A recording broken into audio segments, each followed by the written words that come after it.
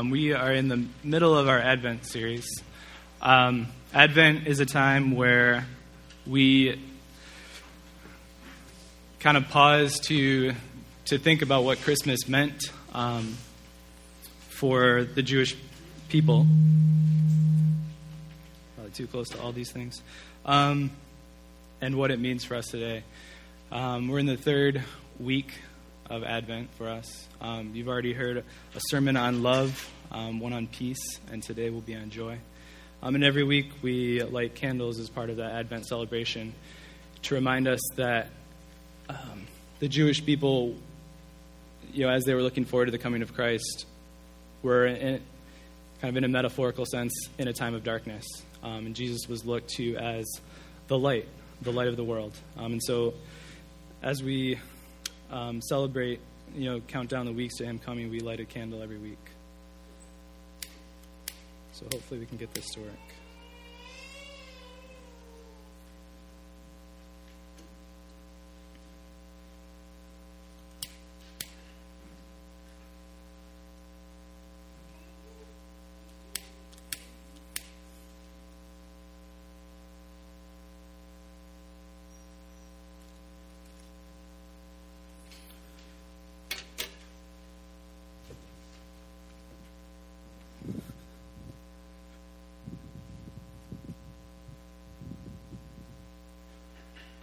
Before we get too far into this, let's pray. Would you bow your heads with me? Lord God, we thank you for this time, Lord. We thank you for gathering your people together, Lord, in your name. Lord, we thank you for the work that you are doing in our hearts, Lord, and in our community. We thank you for being our light. Lord, we pray today that you would use each part of the service, Lord, to increase our appetite for you, Lord. I pray that we would learn to taste and see that you are good today.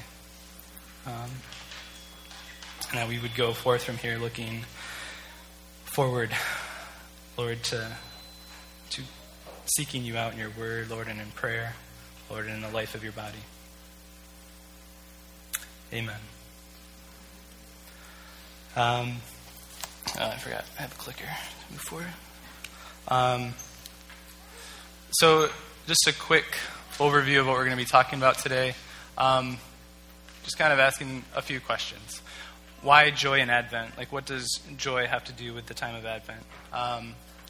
What is joy and how do you get it? And what does joy in God in particular look like? And how do we cultivate that joy?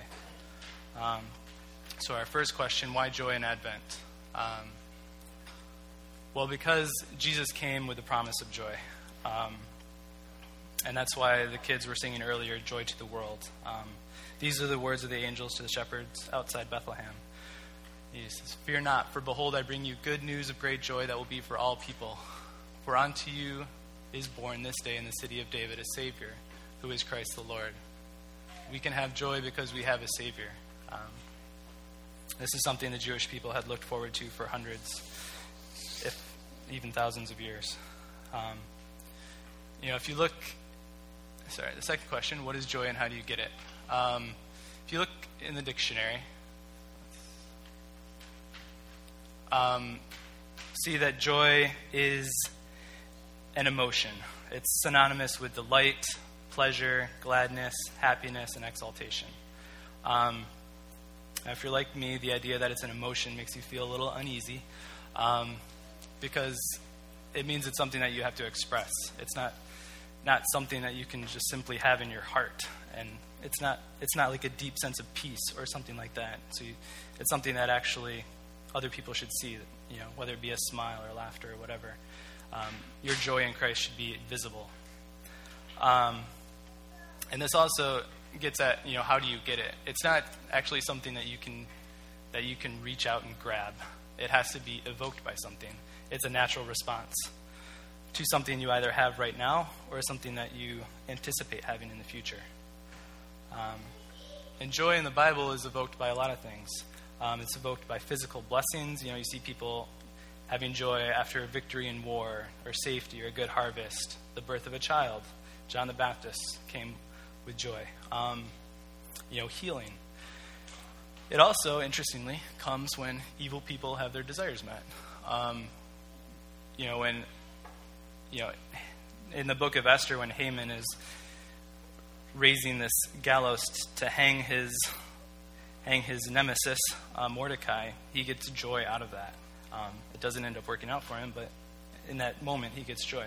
We can get it in the fellowship and love of others, and we can also get it in, this is, again, how the Bible, these are things that bring it out in the Bible, but God's goodness and glory and in restoration to him. And this is what the angel was talking about. And this is kind of what that we'll be spending most of our time on today, this joy that we get from, that is evoked by God's goodness and his glory in our life. So there's at least 5 things that I think we can say about joy in God from Scripture. It's the best kind of joy. It's the best kind. We'll get into each of these, but it's also emotive and expressive. It's commanded by God. It's a gift from God, and it's not always easy to find. So joy in God is the best kind of joy because it's full and it's complete. Those other kinds of joys are temporary, and the Scripture makes very specific note that that these are fleeting. These pleasures are fleeting, but the pleasure we get from God is forever. As this psalm reminds us, "You make known to me the path of life. In your presence there is fullness of joy. At your right hand are pleasures forevermore." So joy in God is also emotive and expressive.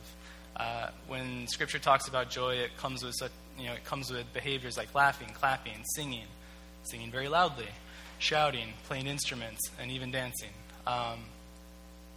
Again, it's not something that just exists inside of you.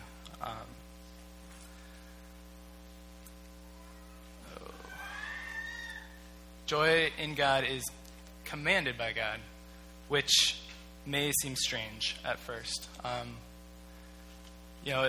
A lot of the times we read Psalms like, "Be glad in the Lord and rejoice, O righteous, and shout for joy, all you upright in heart." And we kind of think that that's a suggestion.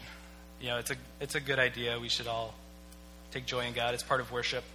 But you see it enough times in Scripture, not just in the Psalms, that you might cause to wonder, is this actually a command or is this just a suggestion? And then you have verses like the one in Deuteronomy, where you actually realize that God expects you to have joy, expects his people to have joy. And one of the reasons that he judges people is because they don't take joy in him. They don't take gladness in him. Because you did not serve the Lord your God with joyfulness and gladness of heart because of the abundance of all things, therefore you shall serve your enemies whom the Lord will send against you, in hunger and thirst and nakedness and lacking everything. God takes joy seriously, which may seem strange. I don't know if it seemed strange to me the first time that I thought about it. How can you command someone to delight in you? Doesn't that sounds forced? And if it was anyone but God, then that would, I think, make sense. That would bear out. But with God, it actually does make a little sense. Because delight is the highest kind of love that we can have. There's a pastor named John Piper who has written a lot about joy.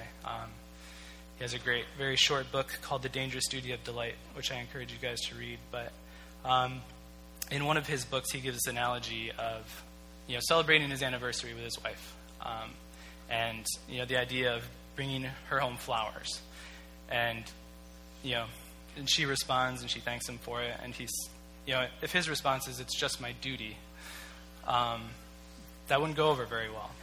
I don't suggest that you try that.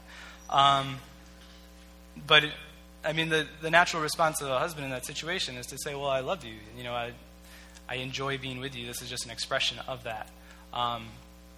So delight is, how you show not just this dutiful sense of servitude to someone, but that you actually love them, that you delight in who they are.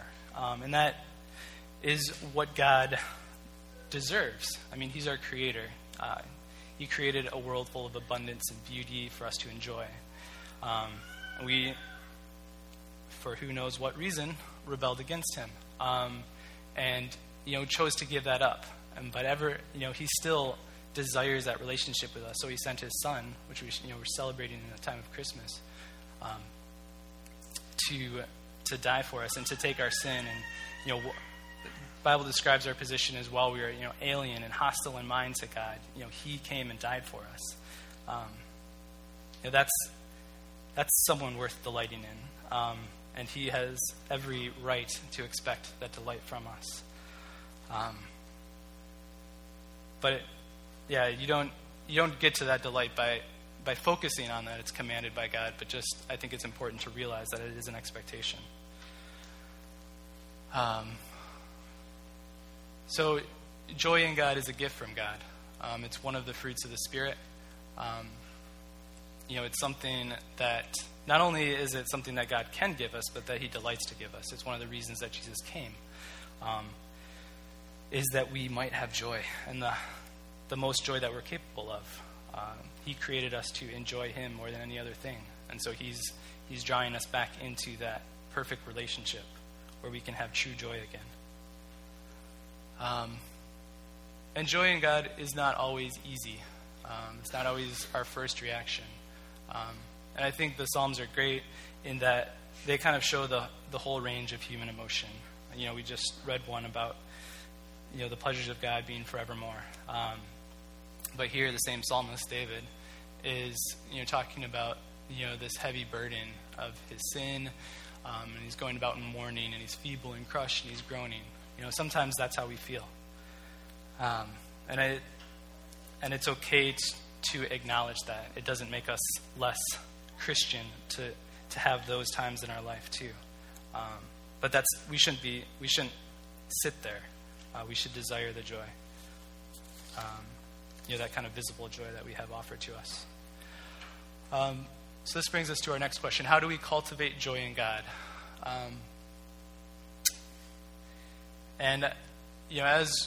As we think about that question, we'll get back to dealing with it directly in a second. We have to deal with the fact that we're living in what theologians call the time of now and not yet fully. The now is that we are no longer waiting for a Savior. This is a scene from a movie that's depicting Joseph and Mary and Jesus. But this is a historical reality. This happened 2,000 years ago. That happened. We aren't like the Jewish people of old who are waiting for that to happen. He was not only born, but he came and he died for us, and then he was raised, and then he ascended to heaven and he sits at the right hand of God. That is our reality right now, and we reign with him. When we have died to ourselves and been reborn in Christ, that's our reality. We are co-heirs with Christ right now. And Christmas in general just serves as a reminder of what's already happened. And then there's this time, it's kind of a corny picture, but, and then not yet fully, and yet heaven isn't on earth right now. God isn't fully dwelling with men. The final judgment hasn't come. He hasn't made all things new. He hasn't wiped every tear from our eyes. And so this is also our reality. And, you can just look at the newspaper to get reminded of this, or you can listen to prayer requests. But these are a few of the Free Press articles from Friday. But the depravity of man is on display every day in our lives, and in our local body too. Our friendships, marriages, other relationships are in turmoil. People's houses are being broken into. There's physical violence. Sexual violence runs rampant in our community. We have cancer striking our family members. Death is never very far away. And this, I think Jonathan did a great job last week of hitting this part of our reality, the not yet fully part. We live in just a very broken world, and we this creates this longing that Paul talks about in Romans, where the whole earth, all of creation, not just humans, is groaning. And this is our anticipation that God will make all things new. So I think as I was preparing this sermon, I was trying to find an example in Scripture, and there's a lot of examples of people that were wrestling through similar things that we do. But one is one of the minor prophets, a guy named Habakkuk. He lived in Judah, and he lived in a time of the reign of King Jehoiakim, who is pictured here. And these were arguably among Judah's darkest days. They were split off from Israel at this time. Jehoiakim was an evil ruler. The Bible describes his reign as one in which he filled Jerusalem with innocent blood. And not only was this picture actually shows him burning the Word of God, a prophecy that was given to him by Jeremiah, who was one of Habakkuk's contemporaries. So he's evil. He's killing people. That's happening in Judah. Certainly not a friend to Habakkuk, who is one of God's people. And then to make matters worse, Judah is prey to all of these surrounding nations. And it actually sits between two of the world's superpowers. That's why they're big arrows. Babylon and Egypt are Babylon is at this time exerting itself as a world power. It has already overthrown Assyria, and now it's moving to overthrow Egypt. And right in the middle of them is Judah, specifically Jerusalem. And so they take turns sacking Jerusalem. And this is kind of Habakkuk's, this is his setting. And so I want to read to you the third chapter of his book, which is the last chapter. He's closing up his book. And he's looking out at this situation, this kind of upheaval that's all around him, and he's longing for the Lord to come, for the Lord to exert himself, as he did in the days of old. So starting in verse 2. O Lord, I have heard the report of you and your work. O Lord, do I fear? In the midst of the years, revive it. In the midst of the years, make it known. In wrath, remember mercy. God came from Teman, and the Holy One from Mount Paran. His splendor covers the heavens, and the earth was full of his praise. His brightness was like the light. Rays flashed from his hand, and there he veiled his power. Before him went pestilence, and plague followed at his heels. He stood and measured the earth. He looked and shook the nations. Then the eternal mountains were scattered. The everlasting hills sank low. His were the everlasting ways. I saw the tents of Cushan in affliction. The curtains of the land of Midian did tremble. Was your wrath against the rivers, O Lord? Was your anger against the rivers, or your indignation against the sea, when you rode on your horses, on your chariot of salvation? You stripped the sheath from your bow, calling for many arrows. You split the earth with rivers. The mountains saw you and writhed. The raging rivers swept on. The deep gave forth its voice. It lifted its hands on high. The sun and moon stood in their place, at the light of your arrows as they sped, at the flash of your glittering spear. You marched through the earth in fury. You threshed the nations in anger. You went out for the salvation of your people, for the salvation of your anointed. You crushed the head of the house of the wicked, laying him bare from thigh to neck. You pierced with his own arrows the heads of his warriors, who came like a whirlwind to scatter me, rejoicing as if to devour the poor in secret. You trampled the sea with your horses, the surging of the mighty waters. And at this point, he transitions into not just looking back and longing for those days of glory where God was more evident in the land of Israel, but he kind of takes in what's around him. He says, I hear and my body trembles. My lips quiver at the sound. Rottenness enters my bones. My legs tremble beneath me. Yet I will wait quietly for the day of trouble to come upon the people who invade us. Though the fig tree should not blossom, nor fruit be on the vines, the produce of the olive fail, and the fields yield no food. The flock be cut off from the fold, and there be no herd in the stalls.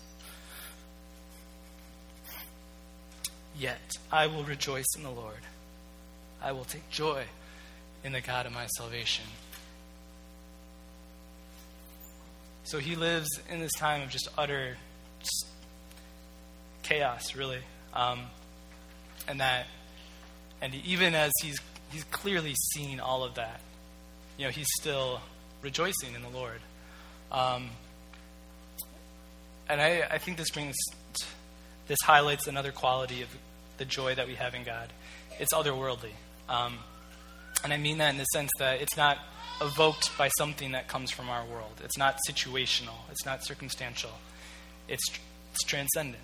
And we see this not only in Habakkuk's life, but we see this in the life of Paul and Silas. This passage talks about them. They're preaching the word of God. The authorities, come and they beat them severely. Then they throw them in prison.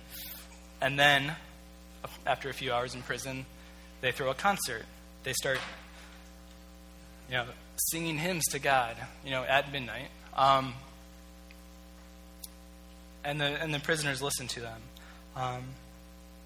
And it's just, in the midst of that kind of struggle, that is clearly not a normal response.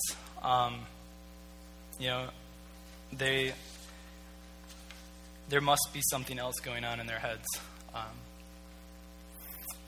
And I think, this is not unique to Paul or Silas or to Habakkuk. Again, just one more example. The writer of Hebrews, he's writing to this group of people, and he says, you joyfully accepted the plundering of your property since you knew that you yourselves had a better possession and an abiding one.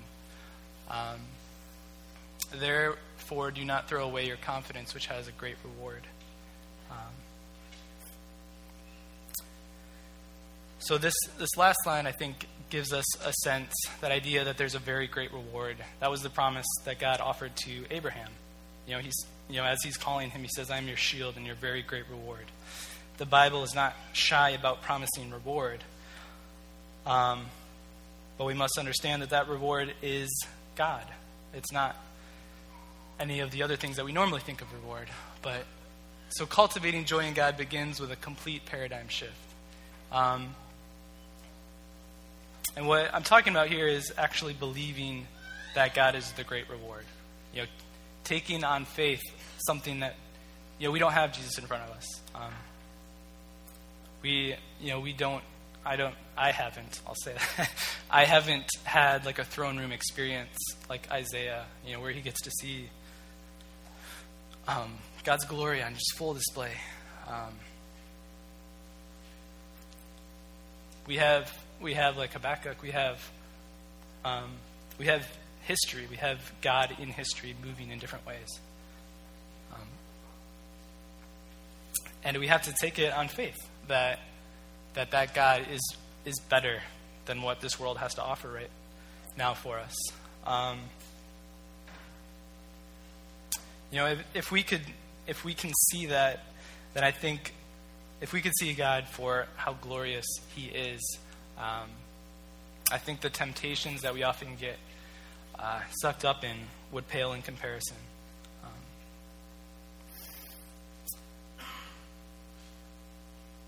And this is just a passage from Philippians that kind of talks about that paradigm shift. But Paul here is talking, he goes through kind of his religious pedigree and all the stuff that he was building his life up on. And he comes to the conclusion, for his sake I have suffered the loss of all things and count them as rubbish in order that I may gain Christ. So that's the paradigm shift. It's taking what the world offers you as treasure and realizing that it's rubbish compared to the glory of your King. So our struggle is that, as we're anticipating Christmas, and as we're celebrating the birth of Jesus, that that's not my slide, but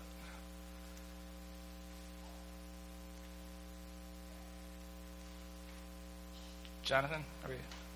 All right. That's cool. That's better than my slide. So the problem is that we have a lot of distractions We can be distracted by money. We can be distracted by sex or beauty. And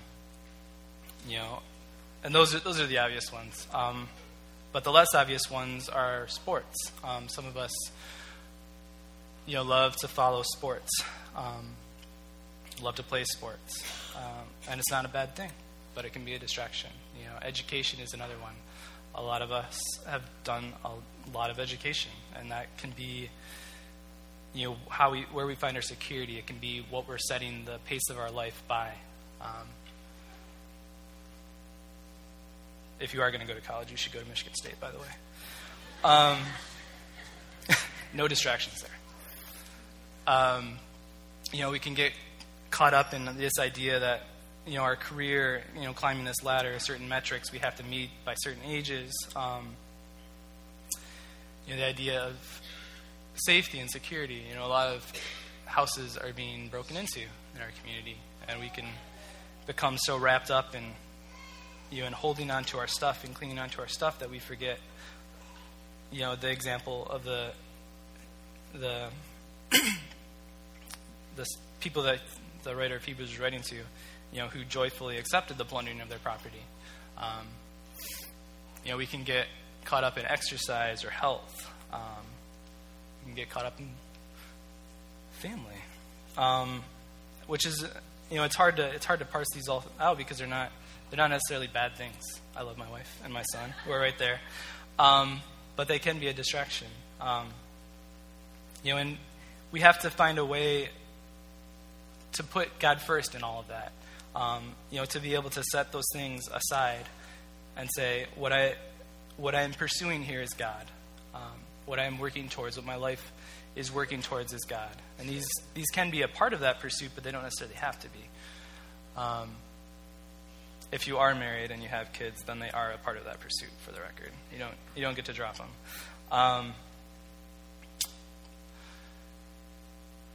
And that's just not something that we can do on our own.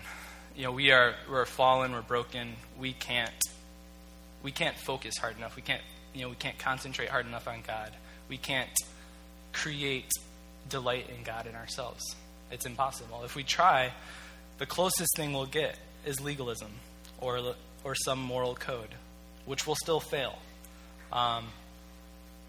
We can't create that in ourselves. It has to be the work of the Holy Spirit. He has to take our heart of stone, as he says in Ezekiel, and give us a heart of flesh, one that can actually desire Him, one that can desire the things of God, one that can love God, because we're not going to get there on our own. This ought to be our prayer. Another psalm from David, create in me a clean heart, O God, and renew a right spirit within me. Cast me not away from your presence, and take not your Holy Spirit from me. Restore to me the joy of your salvation, and uphold me with a willing spirit. We need to throw ourselves at the feet of the King and say, I can't do this. This is the start of joy in God. It has nothing to do with us, and it has everything to do with God. Which makes that, going back to the God commanding joy in us, it makes that a little easier to swallow. He wants us to have joy in Him. He is going to make it happen in us. There are ways that we can, cultivate the joy in us. We can't start it, but we can water it. And one of the ways is by reading God's Word, and actually delighting in God's Word too. Like, that's an expression of God. And it's not, I think a lot of times when we approach Scripture, we think about just accumulating more information. And I don't think that's the main goal of Scripture. I could be wrong here. Pastor Russ is welcome to correct me on this one. But I think the main goal of reading Scripture is to renew your mind. It's to go through this, what Pastor Russ often calls spiritual detox.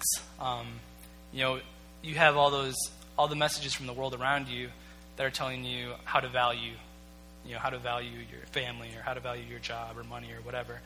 And the way to wash your mind is through reading God's Word and through getting to know the character of God. We can also cultivate joy in God by reflecting on his goodness and his glory. It's often the appeal of the Psalms is to think about what God's done, what he has done in history, and to look at, in terms of his glory, to think about his creation and just think about the immensity of the God that we serve. We live in the middle of the city, which makes, I think, it a little bit harder to reflect on God's glory sometimes. But if you don't have the ability to travel to the Himalayas or something like that, or even to the country so you can actually see the stars, I would recommend picking up a documentary called Planet Earth by the BBC. It's, I'm sure, one of many good documentaries, but it's pretty amazing. My wife and I just watched this with our kids, and it's just the complexity and the beauty and just the abundance of God's creation, I think, is easy to forget. And it's good to just pause from time to time and consider that. Because that does, I think, increase our ability to delight in him. And I think Christmas is a good time to reflect on God's goodness. God didn't have to send his son. He doesn't owe us anything. We are a rebellious creation. He doesn't have to do something in our life. He doesn't have to give us a new heart, but he delights to do that. And I think Christmas is a great time for reflecting on what good he has done in our lives personally and for the world in general. We can also cultivate joy in God by retelling his story. We can do that both through you actually sharing the gospel with people, but also, taking delight in the opportunities to suffer alongside Christ. And that joy that we have in sharing the gospel with others is often that we get to see the gospel bear fruit in their lives, for them to come to know Christ, for them to come to know the joy that they were created for. And then we can cultivate joy in God by resting in God. And then rest in this, the way I'm using it here is, I think there's both physical and spiritual components. I think intuitively, it's easier for us to be happy and smiling and dancing when we've actually had some sleep the night before. And I think that's, God knows that. God knew that before he created the world. That's one of the reasons why in creation he instituted this idea of a Sabbath rest. He gave us a work-rest rhythm that I think we ignore a lot. And some of that's because we don't trust God to provide for us. We're not going to get the score we want on the test because, we didn't study, Sunday night or whatever. Or we're never going to get ahead in our job or get done even what we need to do at our job if we don't work on Sunday too. Your rest can be whatever day of the week that you want it to be, but I think it's important to set aside time for that. Yes. And the spiritual reality is that, one of the appeals of heaven that the Bible continually puts forth is that it is a rest from our labor. It's a rest from this constant striving that results from the fall. Part of the curse was that we wouldn't just work, but that we would work with it would be toilsome. It would be hard. Work was something that happened that pre-existed the fall. It was part of God's creation. It was something that could be enjoyed. But now it's a struggle. I think the struggle is obvious, as we've talked about before. But we can rest in the fact that God is working for us. He's working out all things for our good. He is the one who started the work in us, and he is the one that's going to carry it on to completion. So that is a lot to think about. Just a kind of quick recap. Characteristics of joy in God. It's the best kind of joy. It's emotive. It's commanded by God. It's a gift from God. It's not going to be easy. There's an otherworldly quality to it, an otherworldly source of our joy. And to get that kind of joy, we have to first basically start over again. We have to give up everything that we thought we knew about how the world works and trust God, that he is our very great reward. And only then can we see him for the treasure that he is. So let me pray for us, and then we'll move from this time into a time of tithe and communion. So the people that are running those things. So tithe will happen, and then people that are serving communion are going to come down here, and we'll just kind of file up. So we'll see how that works. Pray with me. Lord God, we pray that we would know you as the great reward, Lord. We pray for the hearts, Lord, that can love you for who you are. Lord, we pray for eyes that can see you as treasure. Lord, we pray for the heart of the man in the parable from Matthew, Lord, who found a treasure in a field, Lord, and then went and sold everything he had with joy so that he could obtain that field. Lord, we pray that we would see you as that kind of treasure, Lord, and that we would be willing to drop all of our hopes and dreams and plans and assumptions, Lord, and just delight in you, Lord, delight in your presence, delight in being restored to you, delight in the gift, the loving gift of your Son, that we can celebrate at Christmas, Lord. Amen.